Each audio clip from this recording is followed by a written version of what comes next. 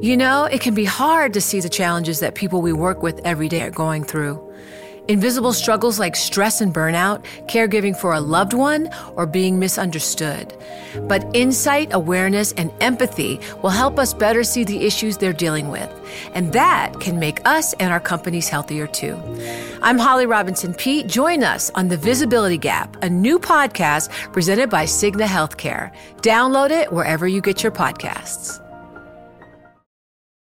Want a website with unmatched power, speed, and control? Try Bluehost Cloud, the new web hosting plan from Bluehost, built for WordPress creators by WordPress experts. With 100% uptime, incredible load times, and 24/7 WordPress priority support, your sites will be lightning fast with global reach. And with Bluehost Cloud, your sites can handle surges in traffic no matter how big. Plus, you automatically get daily backups and world-class security. Get started now at Bluehost.com.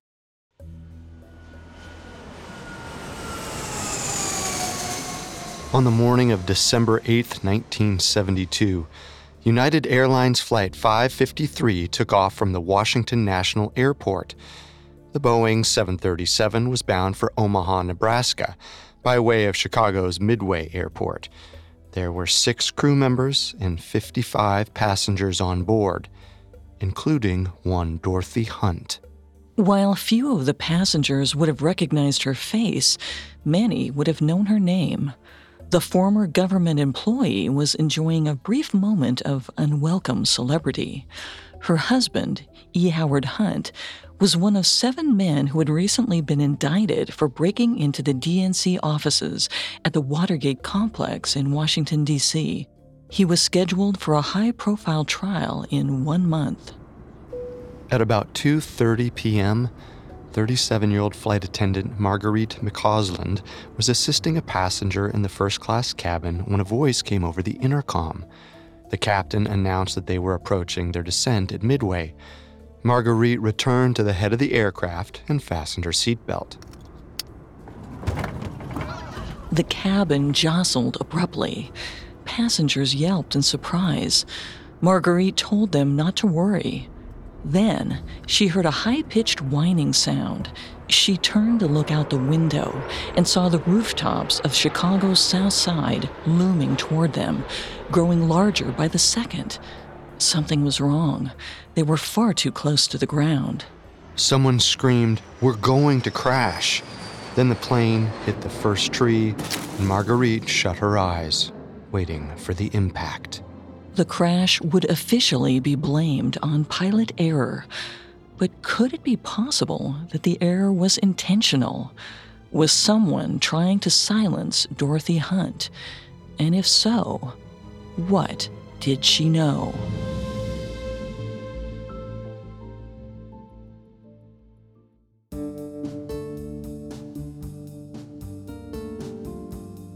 Welcome to Conspiracy Theories, a Parcast original. I'm Carter Roy. I'm Molly Brandenburg. Every Wednesday, we dig into the complicated stories behind the world's most controversial events and search for the truth. Neither of us are conspiracy theorists. But we are open-minded, skeptical, and curious. Don't get us wrong. Sometimes the official version is the truth. But sometimes it's not. You can find episodes of Conspiracy Theories and all other Parcast originals for free on Spotify or wherever you listen to podcasts. To stream Conspiracy Theories for free on Spotify, just open the app, tap Browse, and type Conspiracy Theories in the search bar. This is our second and final episode on the conspiracies surrounding the infamous Watergate scandal.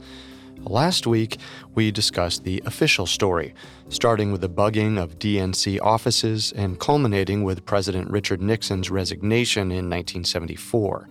This week, we'll explore some of the biggest conspiracy theories surrounding the scandal. Watergate is one of the most infamous events in American history.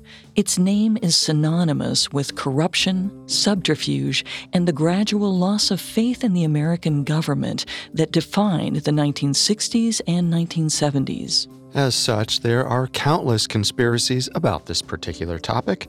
Today, we're going to touch on 3 of them. Conspiracy theory number 1.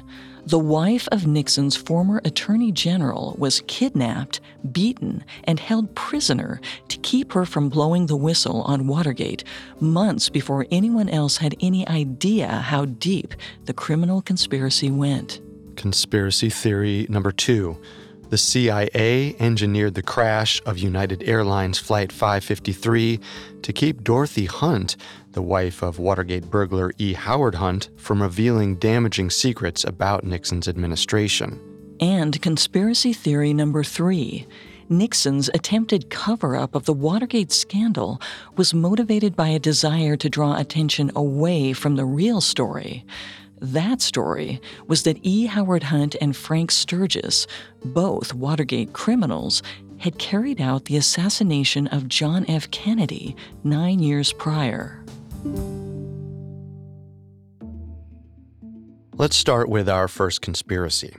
The wife of one of Nixon's cronies was held captive and beaten in order to prevent her from blowing the whistle on Nixon's connection to the Watergate burglary.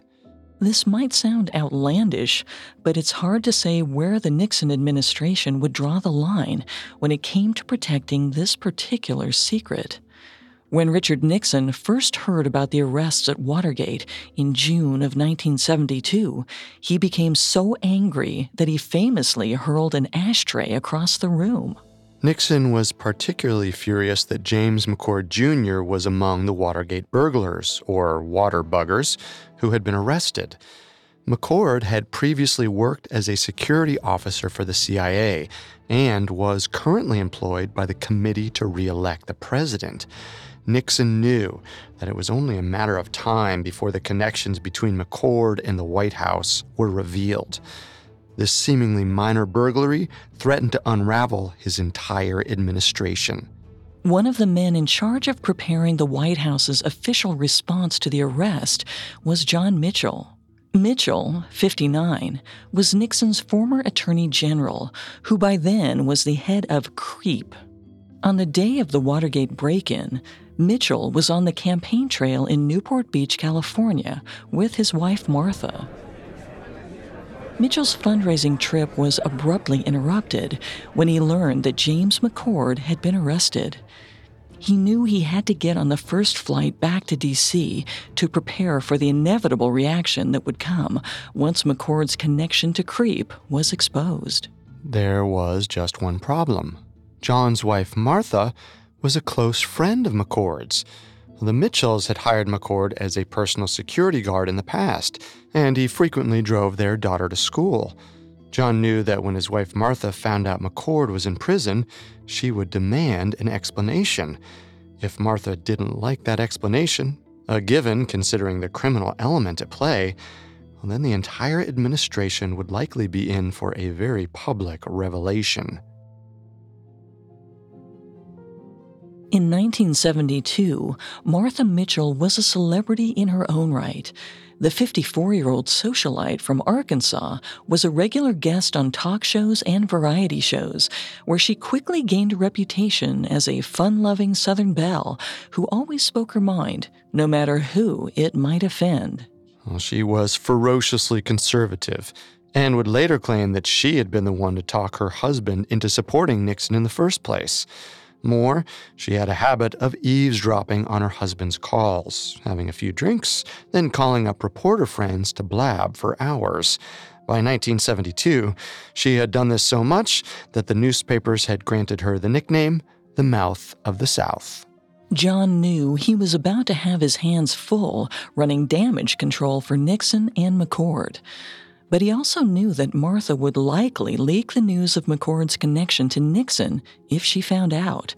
So, before heading to the airport, he enlisted former FBI agent Steve King to keep an eye on his wife and told him not to let Martha find out about the Watergate break-in until he got back. In retrospect, things probably would have gone better if John had just been honest with his wife. Well, they certainly couldn't have gone worse. King kept Martha in the dark for all of 2 days.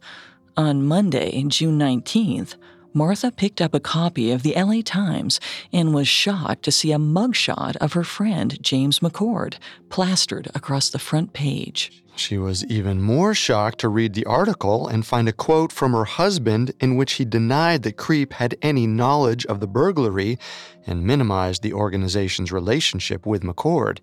He claimed that the ex-CIA man had been hired to install their security system several months earlier, but that was all.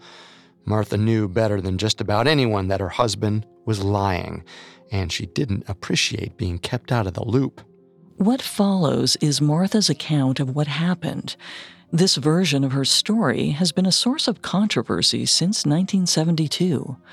Martha became frustrated after she tried and failed to get her husband on the phone to explain himself.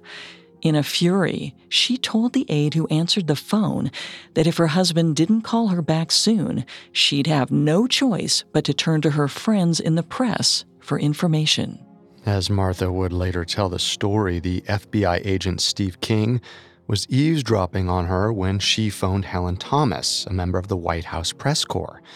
The furious socialite told her friend that if John Mitchell didn't get out of the dirty business of politics, she was going to leave him.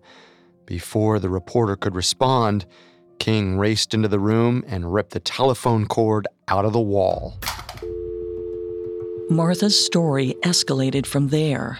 She claimed that King kept her locked in her hotel room for over 24 hours without food. She even said that during one escape attempt, King threw her on the ground and kicked her. Martha tried to escape in the middle of the night by climbing out of the hotel window. King discovered her and raced to stop her. In the ensuing struggle, Martha put her hand through the glass window. The cut was bad. Martha was going to need stitches. Now, we should reiterate that all of these are claims which have largely been unconfirmed in the 40 years since Watergate.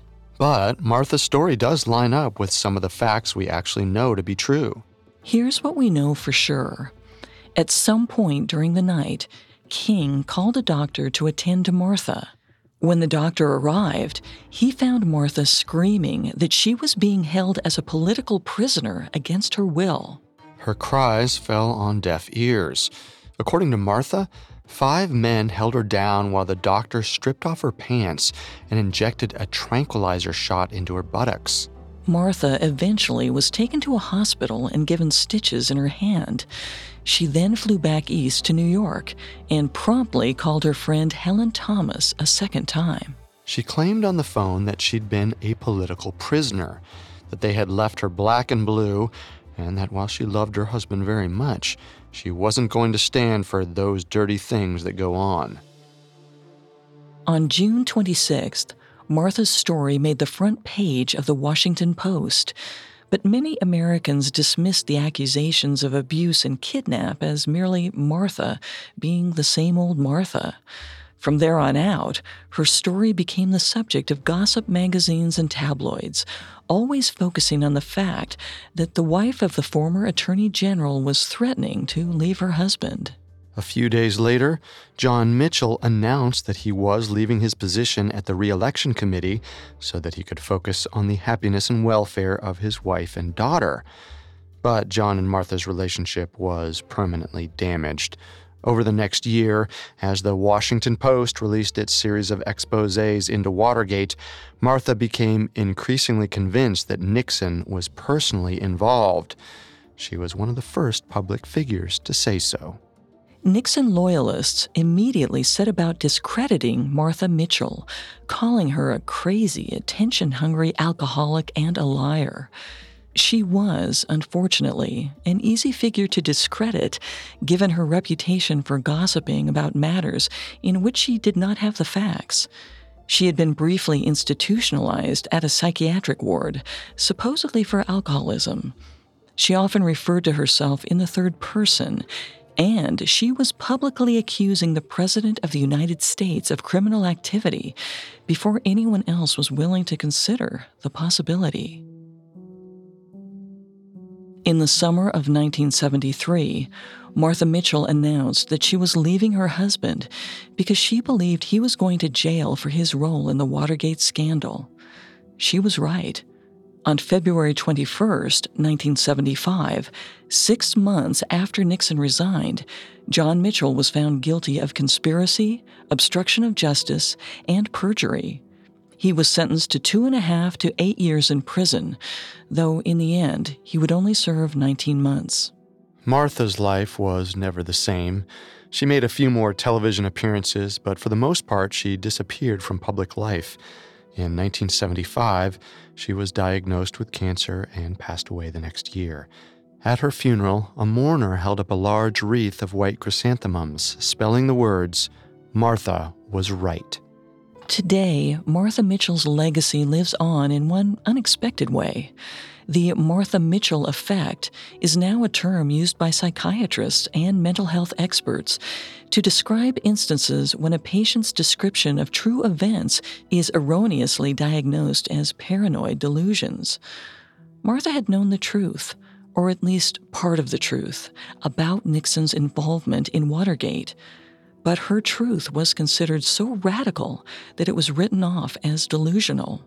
In 1981, Martha's hometown of Pine Bluff, Arkansas, erected a life-sized bronze statue of her. On the pedestal, they engraved the words, "You shall know the truth, and the truth shall set you free." But just how much of Martha's story is true? It's hard to deny that she was prone to exaggeration and hyperbole. Martha never pressed charges, and no one was ever charged for kidnapping Martha and holding her against her will. For his own part, the FBI agent, Steve King, has denied large parts of Martha's story. But he notably has not denied that he did play a role in her quote-unquote confinement. So maybe this really was an attempt at damage control that got way out of hand. Given what was on the line, it's not a stretch to say that Nixon and his people would do anything to stop the truth from getting out. It's unclear whether Martha knew enough to really hurt Nixon or creep, but she was willing to accuse the president at a time when no one else would. And let's not forget, Martha was right about that. For that reason, I'm giving this theory a 5 out of 10.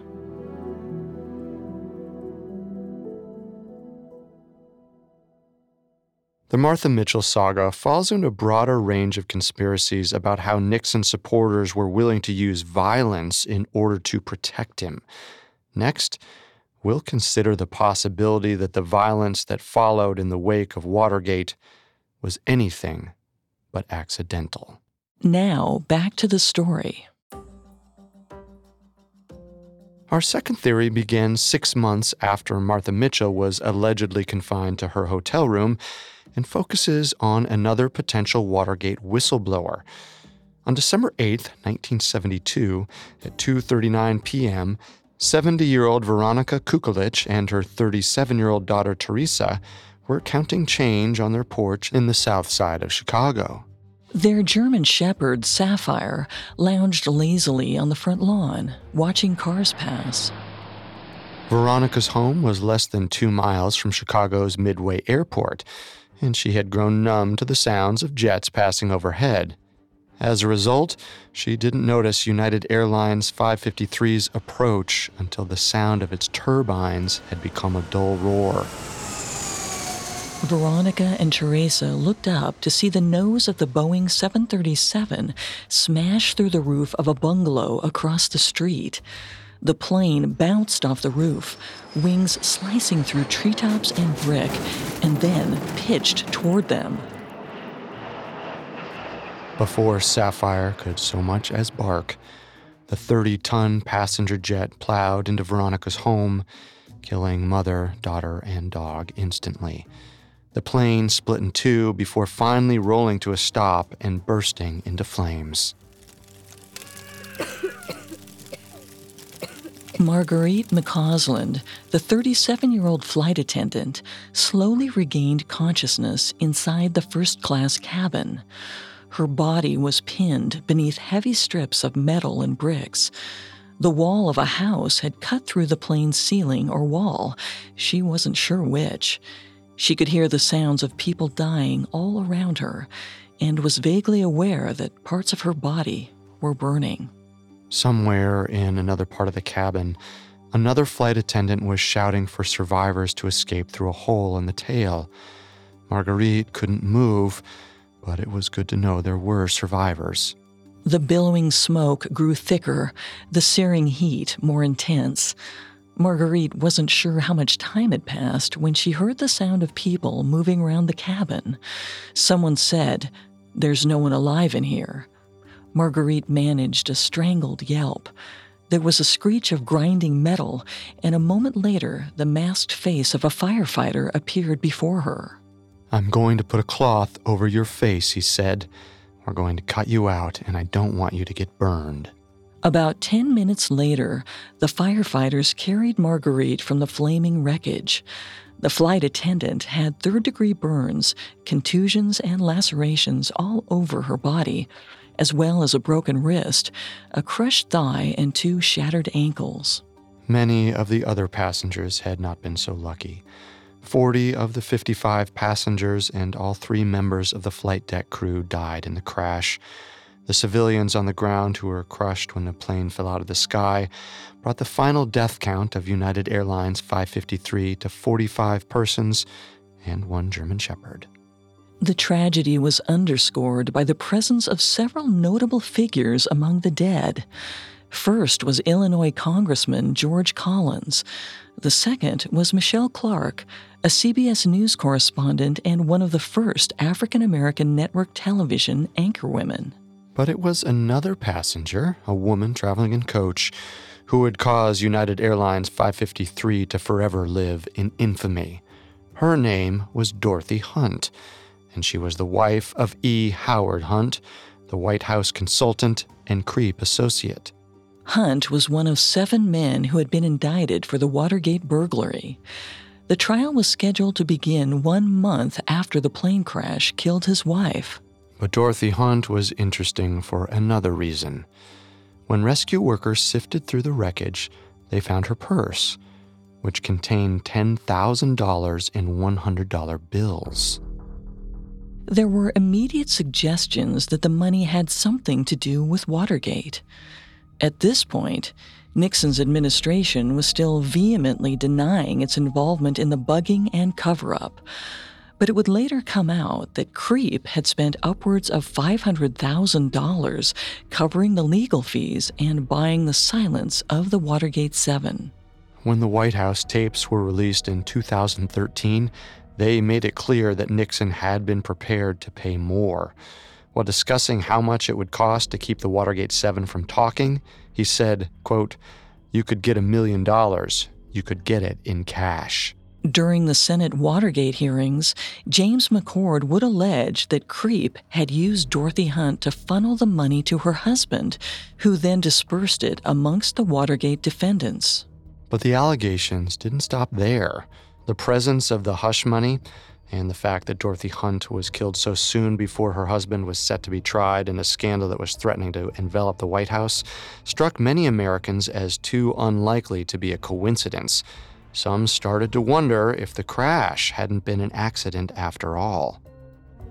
In the days after the crash, a Chicago-based activist and private investigator named Sherman Skolnick started looking into the crash. And the more he looked, the more coincidences started to crop up. Well, the first thing that struck Skolnick as odd was the speed with which the FBI had arrived at the crash site. Normally, a plane crash investigation would fall under the purview of the National Transportation Safety Board, or NTSB. And yet, residents of Chicago's Southside neighborhood reported that within an hour of the plane going down, the streets around the crash site were crawling with FBI types. William Ruckelshaus, the acting head of the FBI, would later admit that 50 of his agents were at the site just 45 minutes after the crash, arriving before anyone from the NTSB. Working independently, both government agencies came to the same conclusion. The crash of United 553 was the result of pilot error, compounded by poor communication and discipline by the crew. The first issues had risen during the landing. The skies over Midway were heavily overcast on that day. The pilot, Captain Wendell Whitehouse, could hardly see the runway from the air. The Midway control tower radioed to say that another plane had come in just ahead of United 553, and they were flying too close to each other. Captain Whitehouse circled around the airport, giving the other plane time to land. As he began his descent, the control tower radioed again. He was coming in too high. So Captain Whitehouse extended the spoilers to brake and steepen the descent. As the plane leveled out, Whitehouse needed to advance the throttle to compensate for the drop-in lift. He did, but not enough. The plane stalled and continued to drop. Moments later, it clipped trees and sliced through the roofs of houses along West 71st Street before finally crashing into Veronica Kukulich's home. Well, that's the official story anyway, and the version that appears in the FBI case file and the 65-page report released by the NTSB. But Sherman Skolnick wasn't satisfied. He wanted to know how FBI agents had arrived at the scene so quickly when the closest federal office was over 15 miles away. To Skolnick, there was only one answer that made sense. The FBI had already been waiting in the area because they knew the plane was going to crash. Skolnick wasn't the only one who thought there was more to the story. In a June 5, 1973 letter to the acting head of the FBI, NTSB Chairman John Reed expressed his concern that the FBI's involvement invited speculation. Echoing Skolnick's suspicions, he wrote, quote, "Our investigative team discovered on the day following the accident that several FBI agents had taken a number of non-typical actions relating to this accident within the first few hours following the accident. For the first time in the memory of our staff, an FBI agent went to the control tower and listened to the tower tapes before our investigators had done so. And for the first time to our knowledge, in connection with an aircraft accident, an FBI agent interviewed witnesses prior to the NTSB interviews. As I am sure you can understand, these actions, particularly with respect to this flight on which Mrs. E. Howard Hunt was killed, have raised innumerable questions in the minds of those with legitimate interests in ascertaining the cause of this accident." Ruckelshaus responded by denying that the FBI had diverted from protocol at any point. Any crash involving sabotage would fall under FBI purview. When the investigators determined that there had been no sabotage, they closed the investigation and turned over all the files to the NTSB. Furthermore, Ruckelshaus insisted his men had not been aware of Dorothy Hunt's presence on the plane until after they had closed their investigation. As to the question of why his men had arrived at the scene first, Ruckelshaus suggested that it said more about the NTSB than the FBI. Finally, Ruckelshaus reiterated the FBI's initial conclusion. United 553 had crashed due to pilot error, not sabotage. Dorothy Hunt's presence on the plane was nothing more than an unfortunate coincidence. If the FBI's involvement was the only unusual government behavior, that might have been the end of it. But in the weeks and months after the crash, more and more members of the Nixon administration found themselves in positions of influence over the investigation itself. One day after the crash, a Nixon aide named Bud Krogh was made Undersecretary of Transportation, effectively placing him in charge of the NTSB. Krogh would later be indicted for participating in Creep's sabotage campaign. A week later, Nixon nominated Alexander Butterfield, the aide who would later reveal the existence of the Oval Office tape recorder, to head the Federal Aviation Administration. And about a month after that, Nixon's deputy assistant, Dwight Chapin, left the White House for a job in the Chicago office of United Airlines. As Sherman Skolnick saw it, within weeks of the United 553 crash, Nixon loyalists had taken control of virtually every angle of the investigation. Skolnick was convinced that there was a cover-up underway, one far darker and more criminal than Watergate itself. Skolnick didn't stay quiet about his theories. He started writing accusatory letters to the government agencies and spread his information through a call-in hotline. Anyone who dialed the number would be treated to a lengthy recording in which the rambling Skolnick expounded his beliefs that the CIA had sabotaged United 553 and murdered Dorothy Hunt in order to keep her from revealing incriminating information about Nixon and the CIA. Rather than ignore Skolnick's accusations, the government decided to tackle the issue head-on. On June 13, 1973, as the Senate Watergate hearings drew to a close, the NTSB held its own public oversight hearing on the crash of United 553 and invited Skolnick to testify. According to reporters present at the hearings, people in the audience snickered at Skolnick as he rambled on about his theory. To be fair, many of the facts he based his theory on were unsubstantiated and based on hearsay. For instance, Skolnick claimed that Dorothy Hunt hadn't just been carrying $10,000, but closer to $2 million. Skolnick didn't offer any evidence for this claim, or the implication that the FBI had removed the extra money from the crash site. Skolnick also claimed that he had found connections between 10 of the United 553 passengers and the Watergate scandal. Most of these connections were incredibly thin, but one is truly worth mentioning. Michelle Clark, a CBS anchor, had supposedly been investigating Watergate before she was killed. Skolnick also found a witness who said they'd seen Michelle Clark and Dorothy Hunt boarding the plane together. Skolnick believed that this proved his hypothesis that Dorothy Hunt had been on the verge of revealing everything she knew about her husband and the president's illegal activities. But Skolnick's argument wasn't just based on conjecture and guesswork. He had gotten his hands on a copy of the federal reports on the crash and had highlighted a number of strange details and coincidences. United 553 was fitted with 2 flight data recorders, commonly referred to as black boxes, which were designed to survive a crash. Mysteriously, both of 553's recorders were missing from the wreckage. When they finally turned up 2 days after the crash, it was discovered that they had malfunctioned and did not record any information for the 14-minute period before the crash. And that wasn't all. While poring over the NTSB's report on United 553, Skolnick discovered a startling fact. After the crash, the agency had examined the bodies of several passengers and members of the flight crew. The body of the pilot, Captain Wendell Whitehouse, contained a lethal dose of cyanide.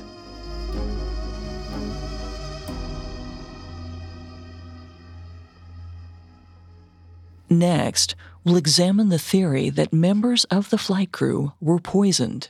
Now, back to the story. Both the FBI and the National Transportation Safety Board had determined that the crash of United Airlines Flight 553 was due to pilot error. But Sherman Skolnick didn't buy this for a minute. There were a number of reasons why the official story didn't sit right with the Chicagoan activist. The fact that Dorothy Hunt, wife of an accused Watergate conspirator, died in the crash with $10,000 in her purse was simply too suspicious to ignore. At this point in time, Martha Mitchell was also loudly telling reporters that she had been kidnapped and held hostage because she knew too much about the president and, quote, the dirty business of politics. And then there was the pilot himself. 44-year-old Captain Wendell Whitehouse was a seasoned pilot who had worked for United Airlines since 1956. He had logged approximately 18,000 hours of flight time, more than 2,400 of which were spent in the cockpit of a Boeing 737. It seemed incredible that such an experienced pilot would make such a deadly error. But Sherman Skolnick's suspicions reached a new level when he received some stunning information from the pages of the NTSB's report. The body of Captain Whitehouse had shown signs of cyanide poisoning. According to the FBI and the NTSB, there was a perfectly reasonable explanation for the cyanide, one that didn't point to sabotage or murder. When some plastics burn, they release cyanide gas. The cyanide poisoning was a predictable result of the fire burning through the plastic foam within the aircraft's hull. But there were a few problems with this explanation. The other members of the flight crew were in the cockpit with the captain, and all three men were breathing the same air and exposed to the same fumes. And yet, the bodies of the co-pilot and second officer showed no signs of cyanide poisoning. As far as Sherman Skolnick was concerned, it was the amount of cyanide in Captain Whitehouse's body that made the official explanation implausible. The captain's body was found to contain 3.9 micrograms per millimeter of cyanide, almost exactly 4 times the lethal amount. Hypothetically, once the captain had inhaled a lethal amount of fumes, between 1 and 2 micrograms per milliliter, he would have perished and would not have been able to inhale any more. Skolnick therefore concluded that the cyanide in Whitehouse's blood could only have been delivered through ingestion or injection. It's important to point out that Skolnick is not a medical expert, and his logic here makes some significant leaps. Just because an amount of a toxin is considered lethal, that doesn't mean the effect is instantaneous. The captain could have still been alive after inhaling a deadly amount of fumes, or he could have inhaled a great amount all at once. But that doesn't explain why Captain Whitehouse's cyanide measurements were so different from the other members of the flight crew. And there was one more detail that might support Skolnick's hypothesis. A single line in the FBI's report on the crash read, quote, "2 stewardesses and a federal narcotics agent who were aboard this plane have been interviewed by agents." Skolnick later learned that the narcotics agent was named Harold Metcalf, that he had been seated near the cockpit, and that he'd been carrying a firearm. He also had experience working as a parachute jumper for the CIA. In intelligence terms, Skolnick believed that Metcalf was a double cutout, that he had been sent to poison and murder Dorothy Hunt, but did not know that the CIA had sabotaged the plane. In other words, he was never supposed to live. In the end, the NTSB dismissed Skolnick's theories and reiterated its original findings. The crash of United Airlines 553 was due to pilot error, and the presence of Dorothy Hunt was nothing more than a coincidence. Personally, I'd give this theory a 3 out of 10. That might seem a little high for a theory that accuses the CIA of murdering 45 people. But Skolnick did uncover a lot of strange coincidences that might be going on with the flight. The sudden rush of Nixon aides into the various agencies responsible for investigating the crash is particularly suspicious, not to mention the malfunctioning black box. Well, those are suspicious details, but the fact remains that Skolnick was never able to provide substantial evidence that the CIA sabotaged the plane. In fact, his decision to blame the CIA rather than the FBI or another group seems to stem primarily from his belief that the CIA specifically had something to hide. Well, this brings us to our third and final theory. In August of 1974, the first of the Nixon White House tapes were released, and the American public finally received proof that the President of the United States had instigated a cover-up. But not everyone was satisfied. To many Americans, the initial criminal act of Watergate, breaking into the DNC offices and spying on political opponents, seemed like small potatoes. Nixon's true crime was in obstructing justice by squashing the investigations into the scandal. But if that was true, why was Nixon so desperate to keep the truth from coming out? It seemed inconceivable that the president would pay $1 million just to hide his role in a so-called third-rate burglary, unless there was something else, something darker that he was trying to hide. For some suspicious Americans, there was only one secret large enough: the assassination of John F. Kennedy. This brings us to our final and most outlandish theory. Nixon's attempted cover-up of the Watergate scandal was motivated by a desire to draw attention away from the truth that E. Howard Hunt and Frank Sturgis had carried out the assassination of John F. Kennedy 9 years prior. For over a decade, conspiracy theorists had poked holes in the official story that Lee Harvey Oswald was acting alone in the assassination of JFK. We don't have time to delve into the minutiae of the theory in this episode on Watergate, but some Americans believed that the CIA either orchestrated or played a role in Kennedy's assassination. Nixon's smoking gun tape offered a tantalizing breadcrumb for followers of this theory. On June 23, 1972, in a conversation with Chief of Staff H.R. Haldeman, Nixon began rambling about things that could come out if the FBI were to investigate Watergate properly. Specifically, he says, quote, "This fellow Hunt, he knows too damned much. If he was involved, if it gets out that this is all involved, the Cuba thing, it would be a fiasco. It would make the CIA look bad. It's going to make Hunt look bad, and it is likely to blow the whole Bay of Pigs thing, which we think would be very unfortunate, both for the CIA and for the country." The mention of the Bay of Pigs, the failed military invasion of Cuba often cited as John F. Kennedy's greatest failure, was fodder for conspiracy theorists who believed the government had something to hide. Their suspicions were seemingly substantiated years later. In his 1978 memoir titled The Ends of Power, Haldeman stated that the Bay of Pigs thing was Nixon's way of making an oblique reference to the Kennedy assassination. He wrote, quote, "After Kennedy was killed, the CIA launched a fantastic cover-up. The CIA literally erased any connection between Kennedy's assassination and the CIA." Later in life, Haldeman attributed this passage to his memoir's ghostwriter and claimed that he never believed Nixon was talking about Kennedy's assassination. Haldeman tried to dismiss the severity of Nixon's statement by establishing that Nixon often complained about JFK in the Oval Office. He felt that Kennedy hadn't received enough flack for his decision not to provide further air cover that could have made the Bay of Pigs mission a success.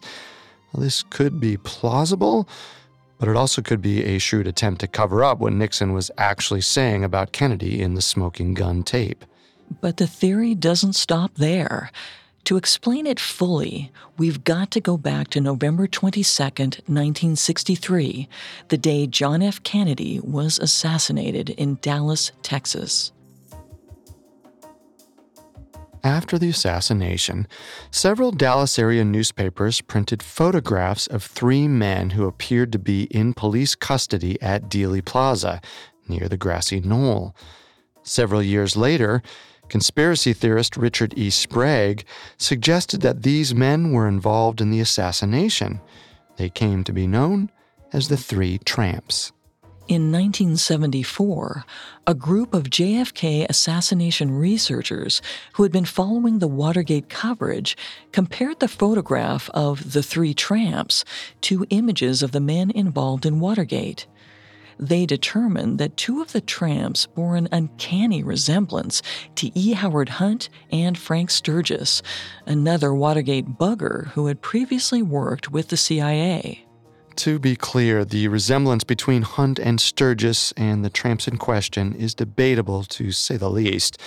I've compared the photos, and while they are a bit blurry, I don't think they look like the same people. You're not alone. In 1979, a U.S. House Select Committee on Assassinations reported that forensic anthropologists had reviewed the photographs and determined that Frank Sturgis and E. Howard Hunt were not the tramps. But some people still aren't satisfied. There are theories that E. Howard Hunt was one of the tramps, but was wearing a disguise. Others have gone even further, contending that Hunt unilaterally instigated the Watergate cover-up by using a voice-altering device to impersonate members of the Nixon administration. In the end, all of these theories are transparent attempts to connect the CIA to JFK's assassination. Hunt and Sturgis only became linked to the theory because they were in the news for the Watergate scandal and were known to have worked for the CIA. I'm going to give this theory a 2 out of 10. Even if you believe the CIA was involved in JFK's assassination, there's very little evidence to suggest that this played a role in the decision to cover up Watergate. Instead, it seems that Nixon's reference to the Bay of Pigs was a way of pressuring the CIA to help him with the cover-up. Looking at all of the conspiracy theories surrounding Watergate, the one we find most convincing is the story of Martha Mitchell. While we can't say for sure whether Martha knew enough to bring down Nixon, it's fascinating to consider how things might have been different if Steve King hadn't ripped the phone out of her wall and interrupted her call with Helen Thomas. And even if Martha didn't have the dirt to bring down Nixon, it's fascinating to consider that the wife of a U.S. Attorney General might have been essentially held captive, and no one was ever held accountable. Beyond the individual theories, one of the most interesting things about Watergate is the way it altered Americans' perception of the government, authorities, and conspiracy theories in general. After the 1960s, Americans were primed for suspicion and distrust in a way they had never been before. They had lived through the assassinations of John F. Kennedy and Martin Luther King Jr. The Cold War brought espionage into the spotlight, but Watergate brought things to another level. A Pew Research study found that the percentage of Americans who said they trusted the U.S. government always, or most of the time, dropped from 62% in 1968 to 33% in 1976. It has never returned to the rates before Nixon's presidency. In other words, the U.S. government still has not regained the trust it lost to the Watergate scandal. One explanation of this shift is that Watergate actually was a conspiracy. It involved a clandestine plot by a small group of powerful figures who spied, cheated, and lied to get what they wanted. The Nixon tape showed that the White House had been lying to the American people for years, finally proving that the official story isn't always the truth.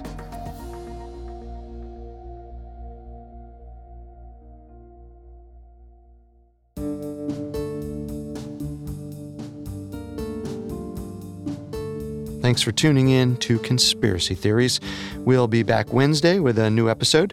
You can find more episodes of Conspiracy Theories and all other Parcast originals for free on Spotify. Not only does Spotify already have all of your favorite music, but now Spotify is making it easy for you to enjoy all of your favorite Parcast originals, like Conspiracy Theories, for free from your phone, desktop, or smart speaker. To stream Conspiracy Theories on Spotify, just open the app, tap Browse, and type Conspiracy Theories in the search bar. Until then, remember, the truth isn't always the best story. And the official story isn't always the truth. Conspiracy Theories was created by Max Cutler, is a production of Cutler Media, and is part of the Parcast Network. It is produced by Max and Ron Cutler, sound design by Michael Langsner, with production assistance by Ron Shapiro and Paul Mahler. Additional production assistance by Maggie Admire and Freddie Beckley. This episode of Conspiracy Theories was written by Andrew Kelleher and stars Molly Brandenburg and Carter Roy.